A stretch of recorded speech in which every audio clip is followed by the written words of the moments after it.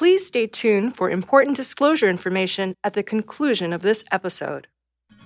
Hi, and welcome to The Long View. I'm Christine Benz, Director of Personal Finance for Morningstar, Inc. And I'm Jeff Batak, Global Director of Manager Research for Morningstar Research Services. Our guest on the podcast today is Chuck Bath, a portfolio manager who has logged a tremendous record over nearly 40 years. Since 2002, Chuck has been lead manager of Diamond Hill Large Cap, a $6 billion fund that earns a gold rating from Morningstar's analyst team. Chuck also co-manages the bronze-rated Diamond Hill Long Short Fund. Prior to joining Diamond Hill, he steered Nationwide Fund to outstanding returns during 17 years at the helm. An accountant by training, Chuck uses a patient, value-oriented approach that seeks out companies with above-average returns on capital that are trading below his estimates of intrinsic value.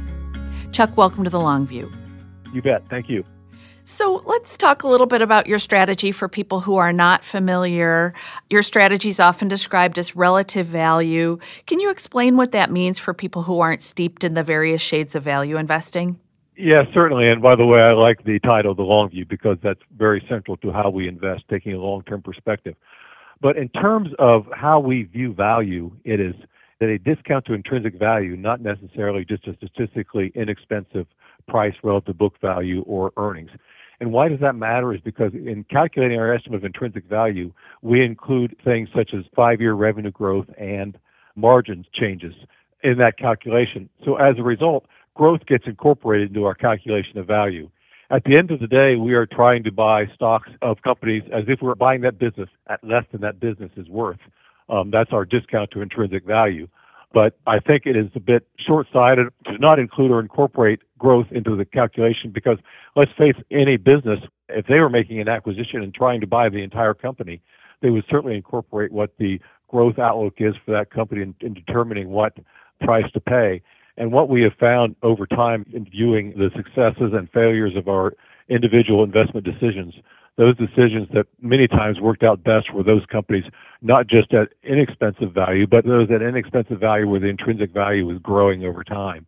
And many of our more problem investments will be stocks where we found that we were tempted by the inexpensive valuation, but the secular deterioration in fundamentals proved to overwhelm valuation. So if you think about it, what we're doing is like any other business person would be doing and trying to buy an entire business. And that's how we're valuing that company. We have our own model, which we call the Diamond Hill valuation model, which calculates that intrinsic value. But the thought process, what's going through the investor's mind, is what is this business worth? So we want to spend a little bit more time on your strategy. But before we get into that, can you just give us a little bit of background on how you gravitated to the specific strategy that you use? It sounds like you were a Graham and Dodd disciple from your early days as an investor. Yeah, and I think many investors, the influence of the early days in their career are most impactful. And when I started in this business in 1982, I began working with my boss, who was a portfolio manager at a large insurance company. And you can imagine with an insurance company investment approach, they had a very long-term time horizon. And when they have that long-term time horizon, it's very important to, as I say, to focus on not just the quantitative metrics. My background being in accounting, I thought I would be much more quantitative, but I became much more qualitative in nature, looking at issues such as the competitive nature of the market, pricing flexibility a company has, how much market power they have, how much market share they might have versus their competitors, is their market share growing or losing. Those sorts of things were very impactful in the early part of my career, as I saw many of the most successful investments being stocks we owned for a very long period of time, whose intrinsic value was growing because the underlying success of the company, even as the valuations expanded with the bull market of the 1980s. So I had read that you said that you've increasingly focused on the economics rather than the accounting, even though you were an accountant by training. So let's talk about that. What prompted that evolution in your thinking? Well, I guess it was getting the feedback of successes versus failures and seeing what things in common your successes had and what things in common your failures has on individual investments, and realizing in many cases the most driving factor in the success of the investment was its competitive position in the marketplace and not whether I paid 10 times or 11 times earnings for that company. Because if you take a long-term perspective, if you think about it, you're thinking about someone who's truly investing in this company. Excess returns should be competed away over a long period of time. So what is it that's unique about this company that allows its excess returns to not be competed away?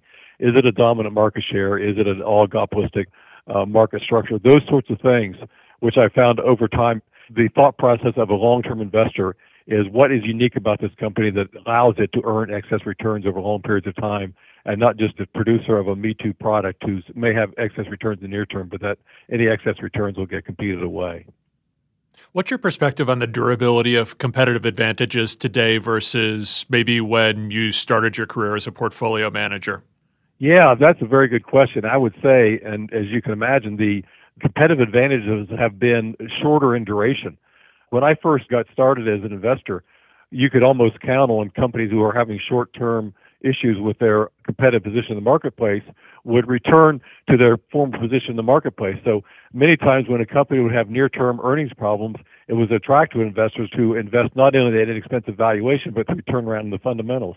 It has become, in my opinion, much harder, probably since the late 90s, as the pace of technological change has increased, much harder for companies to recover their competitive position in the marketplace once it's lost. A classic example is, of course, IBM, which was, when I first got started in 1982, was 6% of the S&P 500. And its competitive position in the marketplace looked impregnable. But as the rapid pace of change in technology, we know what's happened, that the IBM has struggled for the last 30 years, while new upstarts, names like Microsoft, for example, took over their position as dominant competitors in the technology space based upon rapid pace of change.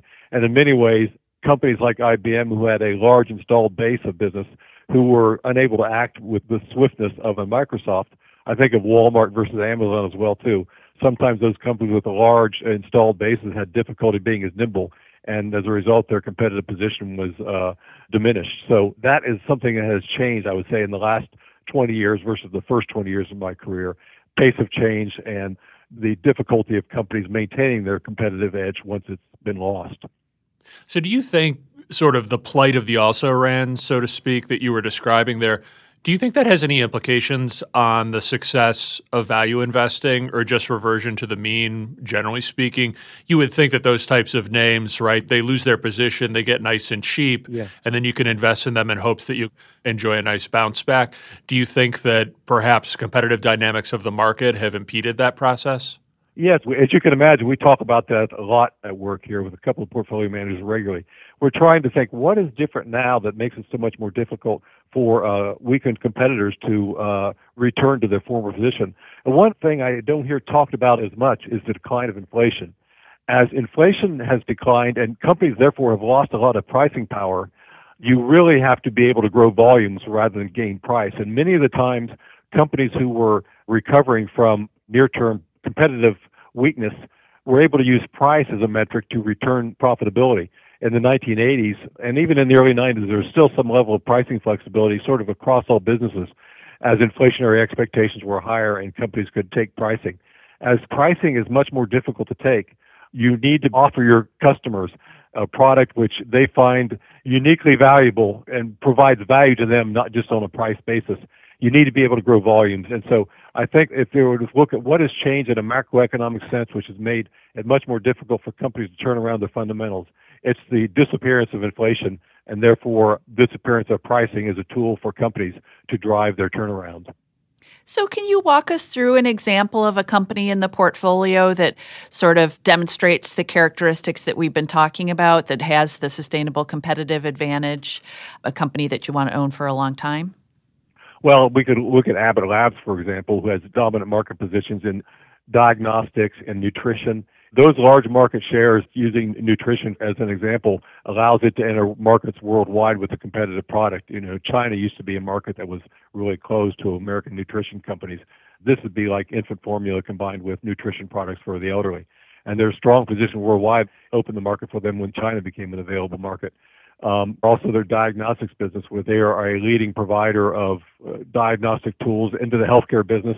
And there is very little reason for their end customers to move anywhere away from the dominant players because their strength of their competitive position is so unique and the cost to their end customers is so small that it's much more important to have the diagnostic system from an Abbott rather than to try to go to another customer might offer a, quote, a cheaper solution. So those are the kinds of dominant market shares or unique technology which allows companies to be much more competitive and maintain their competitive position over long periods of time. Abbott has been uniquely adept at acquisition as well, too. They bought St. Jude Medical several years ago, which gave them an inroad into the cardiac rhythm management business, which is an important player in a very large end business, competitive niche they could not have gotten short of acquisition. It's definitely a high-quality business. Why do you think it's mispriced? That's a good question. I think probably because people do not accept their revenue growth numbers can be sustained for long periods of time. I mean, I've talked with our analysts on that. We've got pretty decent revenue growth expectations, north of 5%, but I think they could actually be a little bit better than that. And so the fact that they can grow revenues at that pace, expand margins, earnings growth more rapidly, I think that is sort of a rare trait to be found in businesses, which I think investors tend to undervalue. It's been my opinion over history that investors tend to overvalue high levels of short-term growth and undervalue average levels of steady growth. And so the fact that names like Procter & Gamble and Abbott Laboratories, those are typical of companies that can grow earnings faster than the market and consistently with very little volatility, and yet those seeking growth tend to gravitate towards higher growth names than that, and those seeking value tend to think that those stocks are too expensively priced. And I think, in fact, that's many times the sweet spot of where the best value in the market may lie, those companies that can provide steady, consistent growth over long periods of time. If you think of it in a simplistic way, sort of a very above average companies at very average or slightly below average prices. So in looking at the portfolio, it appears that there are, stocks that we think of as sort of traditional growth names like Alphabet, as well as more traditional value names like Eastman Chemical. So do you think about the portfolio in that way, or do you want each of the companies in the portfolio to have a similar set of characteristics? In the case of both of those names, I've looked at those at individual. In the case of Eastman, it's relatively cheap because they have some businesses which are cyclically challenged, but they do have some plastics businesses which are growing nicely and provide a platform for which the company to reinvest and grow, as well as to make acquisitions as well too, which they've had some success with. But that's an entirely different situation with Google, where I just think this has been a company with high double-digit revenue growth for an extended period of time, which the market seems very reluctant to put a premium valuation on, probably because the business has gotten a little bit controversial, but the controversy surrounds they have too much market power from a regulatory sense. Some people feel that way. So that is, I would say, is a nice problem to have, if you will, that your company is sort of too powerful in the marketplace. The balance sheet's outstanding, there's plenty of cash on the balance sheet. So two entirely different companies, both representing value, in my opinion, but the value is expressed in entirely different ways. So how do you approach the regulatory risk for Alphabet, for example? Can you walk us through how you discount that issue? Well, what I look at and try to ask myself is 5 years from now, this is often done in our calculation of intrinsic value. I look at the revenue growth, what is discounted in the marketplace, what I think is going to happen. In many cases, because of the regulatory environment, I will assume some regression towards the mean, if you will, that the revenue growth slows and there may be not the ability to take margins where they otherwise might be because of the regulatory risk involved. And still the stock comes out as very inexpensive relative to intrinsic value. So obviously you can put numbers into the model which would make it appear less valuable. What we're trying to do is study those numbers which make the most sense, what seems reasonable.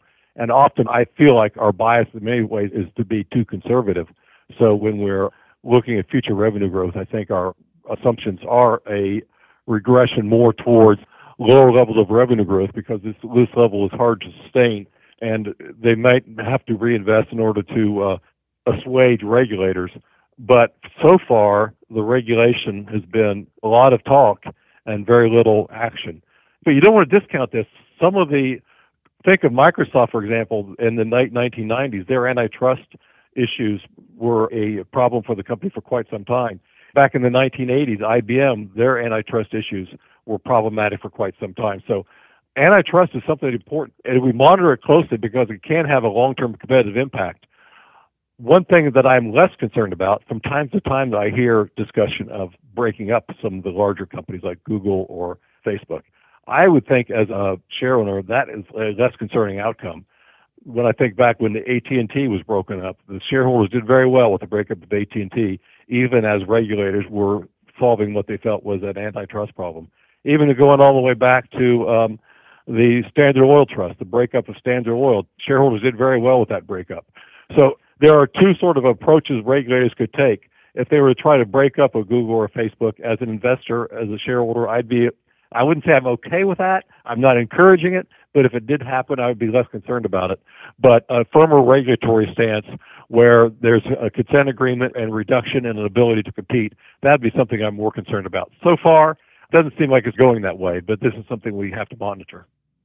Since we're talking risk, maybe you can talk about, at the individual holding level, how it is you manage that. I guess I can think of a couple of examples. One is margin of safety requirements, so to speak. I would imagine that's probably an ingrained part of your process since you talked about wanting to buy things at discounts to your estimate of intrinsic value, and probably the amount of discount will flex depending on your assessment of the risk of the business concern.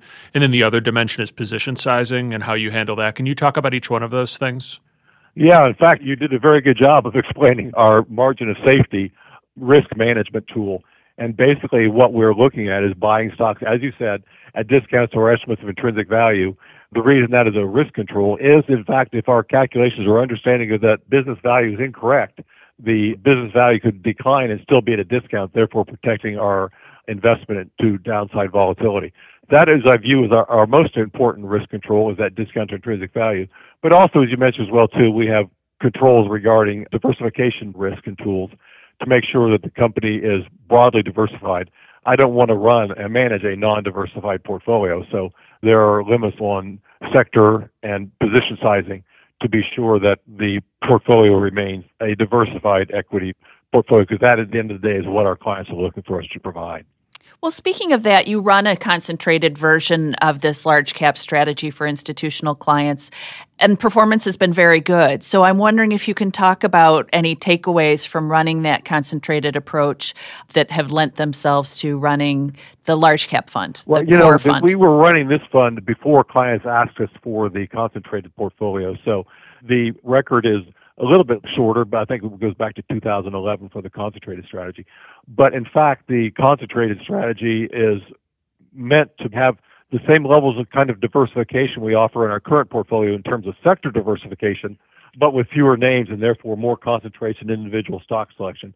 There'd be 20 names in the portfolio, and it would be simplistic to say it would be the 20 largest holdings in the large cap portfolio, because in fact, if we were to use the 20 largest holdings, we would skew our diversification by sector differently. So we monitor the sector diversification to try to offer the same level of sector diversification that our large cap strategy provides, but with 20 names in the portfolio, and therefore each name being a little bit larger. So for the most part, they are certainly our largest holdings in the large cap portfolio, but with one or two exceptions, they may be a little bit smaller in order to maintain sector diversification. Maybe back to the large cap fund, if I may, for a moment.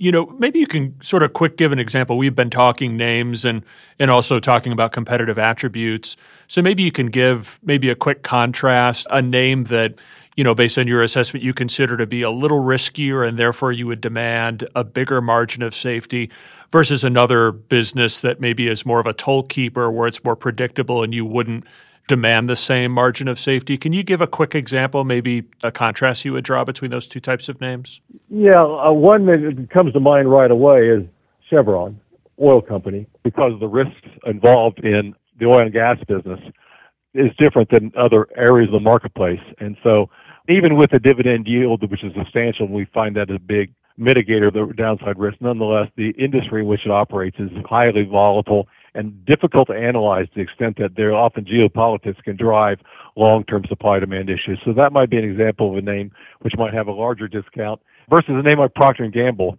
whose growth is steady, whose end markets are well consolidated, who they provide differentiated higher-end products that customers want and driving volume growth, but will have a smaller discount to intrinsic value because the business is so non-volatile. Those would be examples of two very large cap companies with different levels of volatility and different levels of analytical risk, and therefore different position sizing, different discounts to intrinsic value. So we've been speaking about competitive advantages, businesses with competitive advantages. So I'm wondering if you can talk about that with respect to your fund and your process. What do you feel is your team's competitive advantage relative to like a Fidelity who is looking hard at large cap stocks like these, or any number of investors, and maybe have many more analysts to put to work on all of these companies and sectors? Yeah, I would say having a demonstrated willingness and ability to take a extremely long-term focus as an investor. When I got started in 1982, and as I told you, I was working for an insurance company, I viewed that to be the norm. Over my career, I've felt time horizons have become shorter and shorter in the investment. And there provides the opportunity for disciplined investors with a long-term time horizon to take advantage of short-term changes. I mean, classically right now is what's going on with the market and the coronavirus. Now, certainly the coronavirus is a serious problem that we're going to have to deal with. But if you take a long-term perspective and you're valuing this company 5 years from now, so you're looking at what this company will look like in 2025, does the coronavirus outbreak of the year 2020 have a meaningful impact on its valuation in 2025? And so discounting back that 2025 valuation, you'll find it's not a zero impact, but it's a very small impact on our estimate of intrinsic value, any near-term weakness in earnings based upon coronavirus. But yet the market sold off, more than 10% in a week. So that, in my mind, is an example of a market taking a very short-term focus. Yes, there will be near-term earnings issues surrounding companies whose businesses have been upended by the virus, and that is certainly unfortunate from a business perspective, and certainly it's a humanitarian crisis as well, too. But in terms of the decline in the intrinsic value of Procter & Gamble based upon the 2025 discounted back, based upon the coronavirus breakout in 2020, it's pretty meaningful. So to sell off Procter & Gamble in that environment, I think, is a short-sighted perspective as an investor. Given that you run daily liquidity money, how have you ensured that your client base shares that same long-term perspective to allow you to do your job? Well, that's a good question. For the most part, I mean, obviously I monitor cash flows on a daily basis, and the cash flows have been relatively stable. And in fact, we've got, because I just got a report, we've got one large inflow coming in tomorrow. So we monitor that on a regular basis. We know what cash flows are going to be approximately. We know what the daily flows are relatively stable, and then if we have a large trade coming one way or the other, we will know that in advance. Our clients have been very good about that. If they're going to make a big trade one way or the other, they generally let us know, and so we're prepared.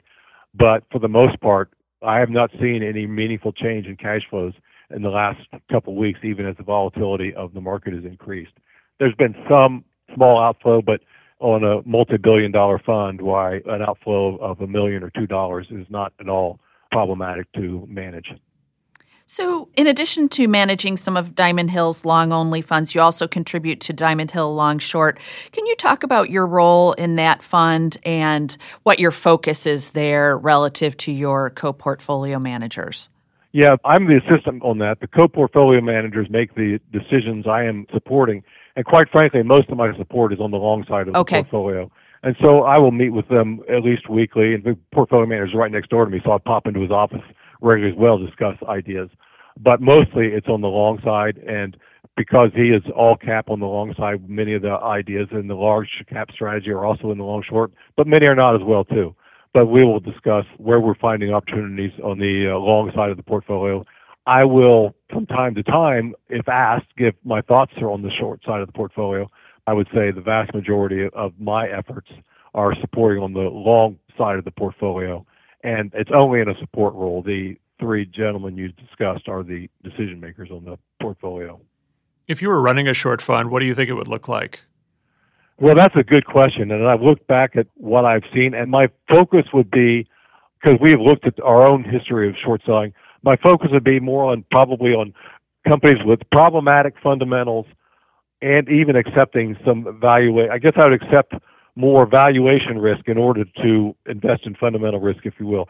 What you've referred to in the short side is many times as valuation shorts. In other words, a thriving company whose fundamentals are outstanding, but the valuation is ridiculously high. I would not want to be, those are generally not where I'd be looking for shorts.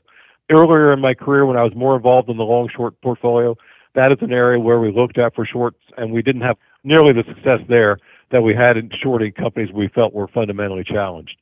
So if I was running the entire short portfolio, my focus would be where's the fundamentally challenged business that's going to make this company not thrive but struggle for an extended period of time.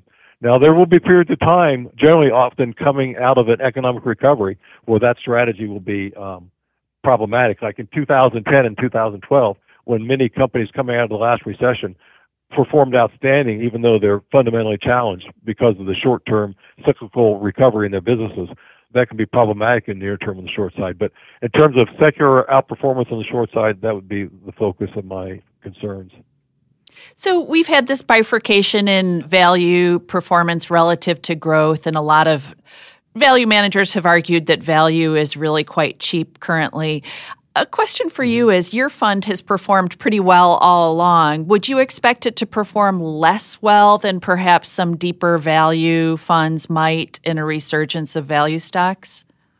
Well, I felt the deeper value was, in fact, the better value. I would be moving more of the portfolio to that area. It is not that I am there in that portion of the market because of some sort of top-down bias. It's rather that's where I'm finding value in the marketplace. But having said that, yes, in the period of time when I've had my most struggles, I mentioned you, 2010 and 2012, when I think of lower quality companies coming off the bottom of a recession were rallying very strongly, and therefore I was not participating in some of those rallies. So those would be periods of time when I would perform more poorly. But I don't want you to walk away saying that area of the market is an area I cannot invest in. Rather, that is an area where I'm not finding value. I could theoretically have more exposed there if the value was presenting itself. But I continue to look for areas. Goodyear Tire is an example of a name that I used to own because I thought their high-end tire business was a franchise underappreciated. I found myself being wrong. So I look at this company and say, at what price would I revisit this? And I'm seeing the struggles are so great. I'm not finding value there, even though the stock is down meaningfully from that price. If I did find value there, I would be more inclined to invest in that name. But it would probably have to be more than I think, gee, they're going to have an improvement in the next quarter's earnings. It more be a matter of their competitive position in the higher-end tire business has gotten better than I realized. So it's not just I would be finding value there because there's some short-term pop based upon some cyclical recovery. Rather, I'm seeing a secular change in their competitive positioning. And much of what we have found difficult in finding what's often referred to as the deeper value area of the marketplace is what I discussed earlier. The difficulty of companies who are struggling to turn themselves around has left those companies that look deep value and look cheap, left them continually struggling. And say Goodyear is an example. IBM is another name we owned in the past who I feel is continuing to struggle. So I would be comfortable buying those names if I saw that these inexpensive valuations were providing a long-term opportunity. I'm just not seeing that. But believe me, we're looking there. We're aware that this is an area of the market that's underperformed for a long period of time. Often when that happens, value will present itself because investors will sell not because of an objective viewing of their fundamentals, but rather just out of levels of frustration. And let me contrast what's going to happen now versus what happened in 2000, because I was investing then. In 2000, when the technology stocks were in such favor and that high-growth area was a popular area of the marketplace, there were a lot of inexpensive stocks. I remember like Norfolk Southern, Parker Hannifin, Goodrich. These are names I owned at the time. And one of the attractions was not just their inexpensive valuation, but the company fundamentals were fine. It was not an issue of these companies were struggling. It's just they could not keep up with the 30, 40% top-line growth that the in-favor technology stocks providing, or they didn't have sort of an exciting story about how the internet was going to change their world. My point is that is not what we're seeing right now. We are not finding a lot of statistically cheap companies whose fundamentals are fine. It's just that the market is searching elsewhere. When we're looking to find areas, companies that may have been struggling or underperforming cheap valuations, statistically short-term cheap valuations, we're finding companies that are having fundamental problems as well too. That is how I contrast the market of 2020 versus the market of 2000. And by the way, we heavily invested in many of those companies, which I'm discussing with you now, because of their inexpensive valuation. So when the, quote, value area of the market becomes cheap, we're very happy to move there if the fundamentals support that valuation, which it did in 2000. And from 2000 to 2006 or so, those are very important portions of the portfolio. But right now, we're not seeing those statistically cheap companies where the fundamentals are also detracting. Now, one area I would say the financial services area was a very big portion of our portfolio. that is one area where, for the most part, we're seeing fundamentals are fine, but valuations remain historically inexpensive, basically due to, I still feel, investors' reluctance to invest heavily in the sector due to the last financial crisis being so heavily focused in financial services. Okay, so they can't forget, and that creates an overhang, and that creates opportunity for you. Is that part of the thesis? Exactly, yes. That's my opinion, and as well as my co-manager's, Austin Hawley, who is even more focused in financial services than I am. Maybe just to sort of widen out for a moment, and we'll go back to financials perhaps in another couple of minutes here. I guess you bring up another point, which is, I suppose that one of the reasons why it's hard to find these names where the fundamentals are okay, but they've just gotten really cheap is because maybe investors have become more skilled or knowledgeable and they price away some of that opportunity. You've been in the business for a long time and have had to manage through a number of different cycles and competed against a number of portfolio managers. Is it your experience that the competition has gotten stiffer, and could that explain why you're not seeing those bountiful opportunities the way you used to? I don't know if I mean, there were a lot of very talented portfolio managers in the 80s and 90s. Certainly Peter Lynch, we obviously know the name, the Morris Smith who followed after him, and Jeff Vinnick who followed after him. Those were legendary investors at Fidelity at that period of time. Outstanding investors. There was the Vanguard Windsor Fund, the NEF. But anyway, my point is, during every investment cycle that I have been in, I'm always impressed by the quality and talent of the competition, if you will.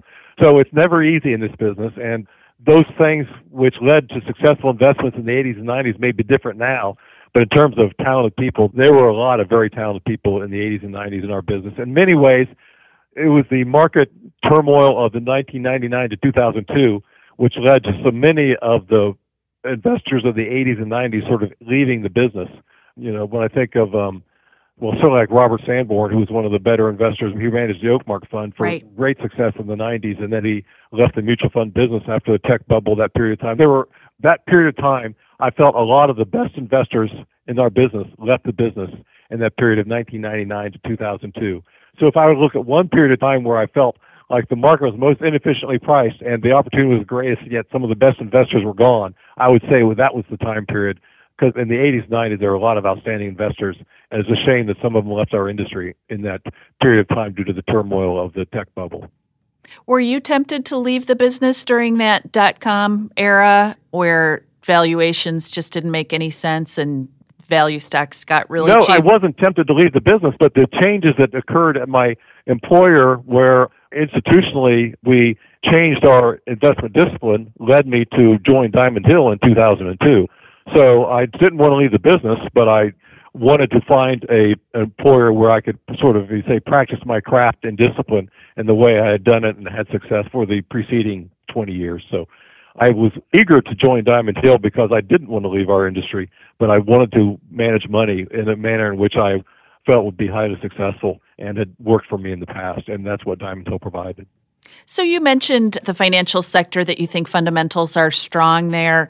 Let's talk about how declining interest rates affect your thesis, if at all. It doesn't sound like they do.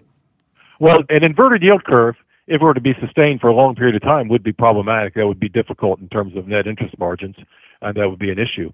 And right now we have an inverted yield curve. That's not good. As again, though I take a 5-year perspective, does the fact we have an inverted yield curve in 2020 have a meaningful impact on the value of Citigroup in 2025?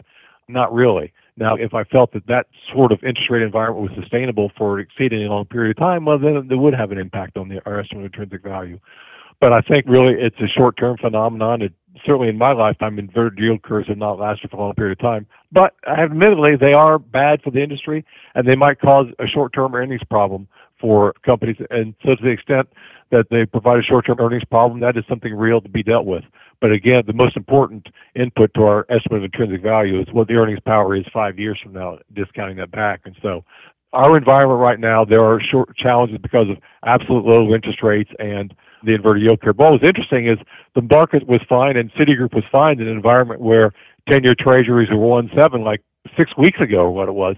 So that, in my mind, is very low interest rates, and yet these companies were doing quite fine in that low interest rate environment.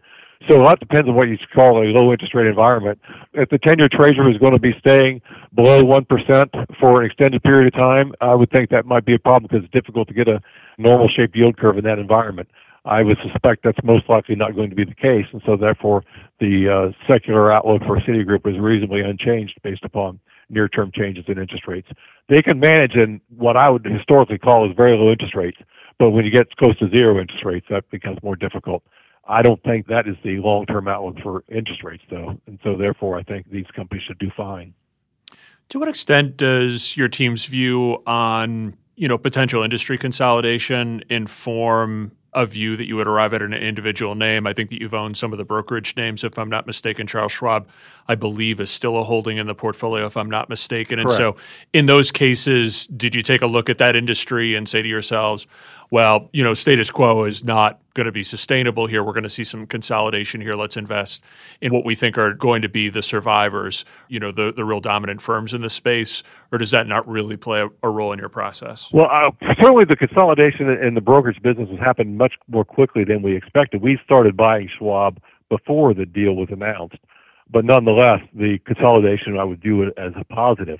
But whether they consolidated by deal or another manner, and actually Schwab's taking commission rates down to zero was an indication of their competitive strength in the marketplace. It was a pretty strong decision on their part, and we weren't necessarily expecting that to be the case, but it worked out very nicely in our opinion. Again, those companies we invest in, those which we like best to take a long-term perspective, are willing to take a short-term hit to earnings like Schwab was in order to consolidate their strong position in the marketplace. So that was, in my mind, an outstanding management decision by Schwab. Not necessarily expecting consolidating the industry by acquisition. It could have just been consolidating the industry by companies sort of leaving the business or their weaker competitors having to merge. But either way, Schwab was in such a strong competitive position. They were going to be the long-term winners in that environment. You probably have I know you have a lot of experience looking at firms that have been acquisitive through the years. There are many individual investors who still look at individual stocks, some of which are acquisitive firms. What advice would you give them about sort of the most important things to focus on in assessing that firm's sort of skill and, I guess, prudence in deciding what firms to acquire and how skillfully they integrate them? Yeah, that's a good question. And in some ways, monitoring that situation over time has helped me evolve my view of where value lies in the marketplace. What do I mean by that? The most successful acquisitions I've seen throughout my career are companies who are strengthening their competitive position in the marketplace and maybe even paying up more for a higher quality acquisition rather than just making an acquisition cheap to try to bring scale. So when I'm looking at investing in individual companies, I'm seeing what the best managements in the country are doing when they make acquisitions, because in fact, I'm buying a company when I'm buying a stock just like they're buying a company when they're making an acquisition. And those most successful acquisitions have been those companies who are making acquisitions of companies who either strengthen the competitive position of the company making the acquisition or entering them in a new market where they can enter with a strong competitive position. I mentioned Abbott Labs. They're an example of a company that has been a very good acquirer over the years. And in many times, they pay up in order to do that. And I've found that those, in my mind, have been the best acquirers over the years, is those companies buying high-quality companies and paying a little more for it rather than buying low-quality companies cheap. I will say one of the things I look at when acquisitions are made, too, is I very much study the fundamentals, even more so early after the acquisition is closed. If there is a problem with a company that's been acquired, it generally shows itself in the first 1 or 2 quarters after the acquisition. Often, if a company has made a large acquisition and that acquisition struggles shortly thereafterwards, I look at very closely at exiting that investment, because to me that is often a indication of perhaps long-term problems to follow. And that's coming from experience, because I've owned companies in the past who've made acquisitions became problematic, and those problems became serious drags on the entire company. So just sort of a lesson learned from experience. It's important to monitor the consolidation of a large acquisition to make sure it's going as management's promised and the story doesn't change as the acquisition is being completed. So, Chuck, you've had a long and very successful career. You added a few co-managers to the large cap fund over the past few years, one actually quite recent. So if I'm looking at that as a prospective investor, I guess I might wonder if you're formulating some sort of an exit strategy. So can you talk about that, about how prospective investors or people who already own your fund should be thinking about your tenure, your remaining tenure on the fund? Yeah, sure. As you may be aware, I turned 65 years old in a couple of weeks. So naturally, we're not all immortal, so we have to think in terms of the long term for the fund. And basically what just quite candidly, when in discussions with the management of Diamond Hill a few years back, this goes back almost 5 years when we discussed this issue, I said I would let them know when I was about 5 years away from when I would consider retirement. And a lot of that has to do with family issues. I still have a young child at home, and so she's still in school, so I didn't want to retire until she would graduate high school. And so several years ago, I told the management at the end of 2022 would be the earliest I'd be looking to retire. So as you know, we think in 5-year increments at Diamond Hill. So we've added a co-manager, Austin Hawley, to the strategy in 5 years in front of that date. So beginning at the end of 2017, or the 2018 was the first full year, Austin was the co-manager, such that we'd have 5 years working together as him as co-manager prior to December of 2022. Now, we had this conversation as well. I'm being as candid and frank as I can be. I'm not saying that I'm going to retire at the end of 2022. I'm just saying that is the earliest I would look to retire. It would be the end of 2022, and we'll just see how it goes from there. I will say I always add the caveat, as you get a little bit older, there's always could be health issues that could cause things to change.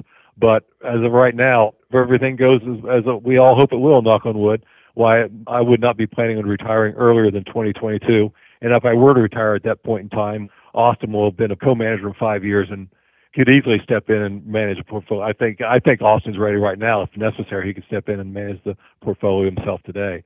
But the plan is to the end of 2022 would be the earliest I'd be looking to retire. What do you think is most key to a successful transition? Shared investment philosophy. Then that's part of what I saw at my prior employer, quite frankly, which caused a lot of difficulty, I felt, was there was not one core investment philosophy. Here at Diamond Hill, we all share the same investment philosophy. When we are discussing individual investments, we may disagree with the relative success we can see in that investment, but we all know how each other are thinking. So we're talking the same language, as you will. So if you were to think one attribute which has helped the continuity, not just the transition for this fund, but in the management of all our products here at Diamond Hill, is this shared investment philosophy that means we're all sort of speaking the same language to one another. Last question, Chuck. We've seen this torrent of flows going to passive products.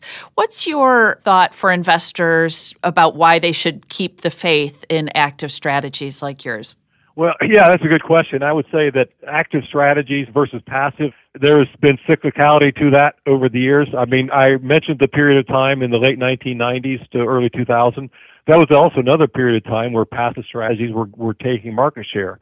And that led basically to, in my mind, the most inefficiently priced market in my lifetime. And active strategies worked very well in the period subsequent to that.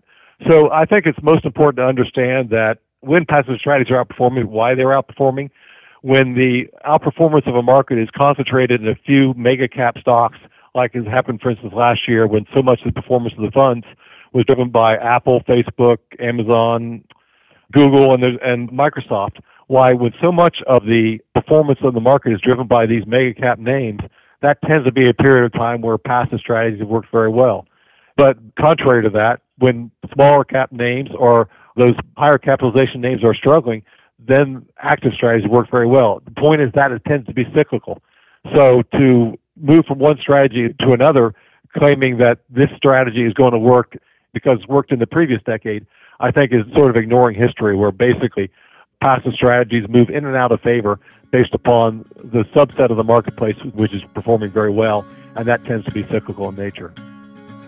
Well, Chuck, this has been a really interesting conversation. Thank you so much for taking time out of your schedule to speak with us. Well, thank you very much, and I appreciate the opportunity. Thanks again. You bet. Thank you. Thanks for joining us on The Long View. If you liked what you heard, please subscribe to and rate The Long View from Morningstar on iTunes, Google Play, Spotify, or wherever you get your podcasts. You can follow us on Twitter at Christine_Benz And at SYouth1, which is SYOUTH and the number 1. Finally, we'd love to get your feedback. If you have a comment or a guest idea, please email us at thelongview@morningstar.com. Until next time, thanks for joining us. This recording is for informational purposes only and should not be considered investment advice. Opinions expressed are as of the date of recording. Such opinions are subject to change. The views and opinions of guests on this program are not necessarily those of Morningstar Inc. and its affiliates. Morningstar and its affiliates are not affiliated with this guest or his or her business affiliates unless otherwise stated. Morningstar does not guarantee the accuracy or the completeness of the data presented herein. Jeff Patak is an employee of Morningstar Research Services, LLC. Morningstar Research Services is a subsidiary of Morningstar, Inc. and is registered with and governed by the U.S. Securities and Exchange Commission. Morningstar Research Services shall not be responsible for any trading decisions, damages, or other losses resulting from or related to the information, data analyses, or opinions, or their use. Past performance is not a guarantee of future results. All investments are subject to investment risk, including possible loss of principal. Individuals should seriously consider if an investment is suitable for them by referencing their own financial position, investment objectives, and risk profile before making any investment decision.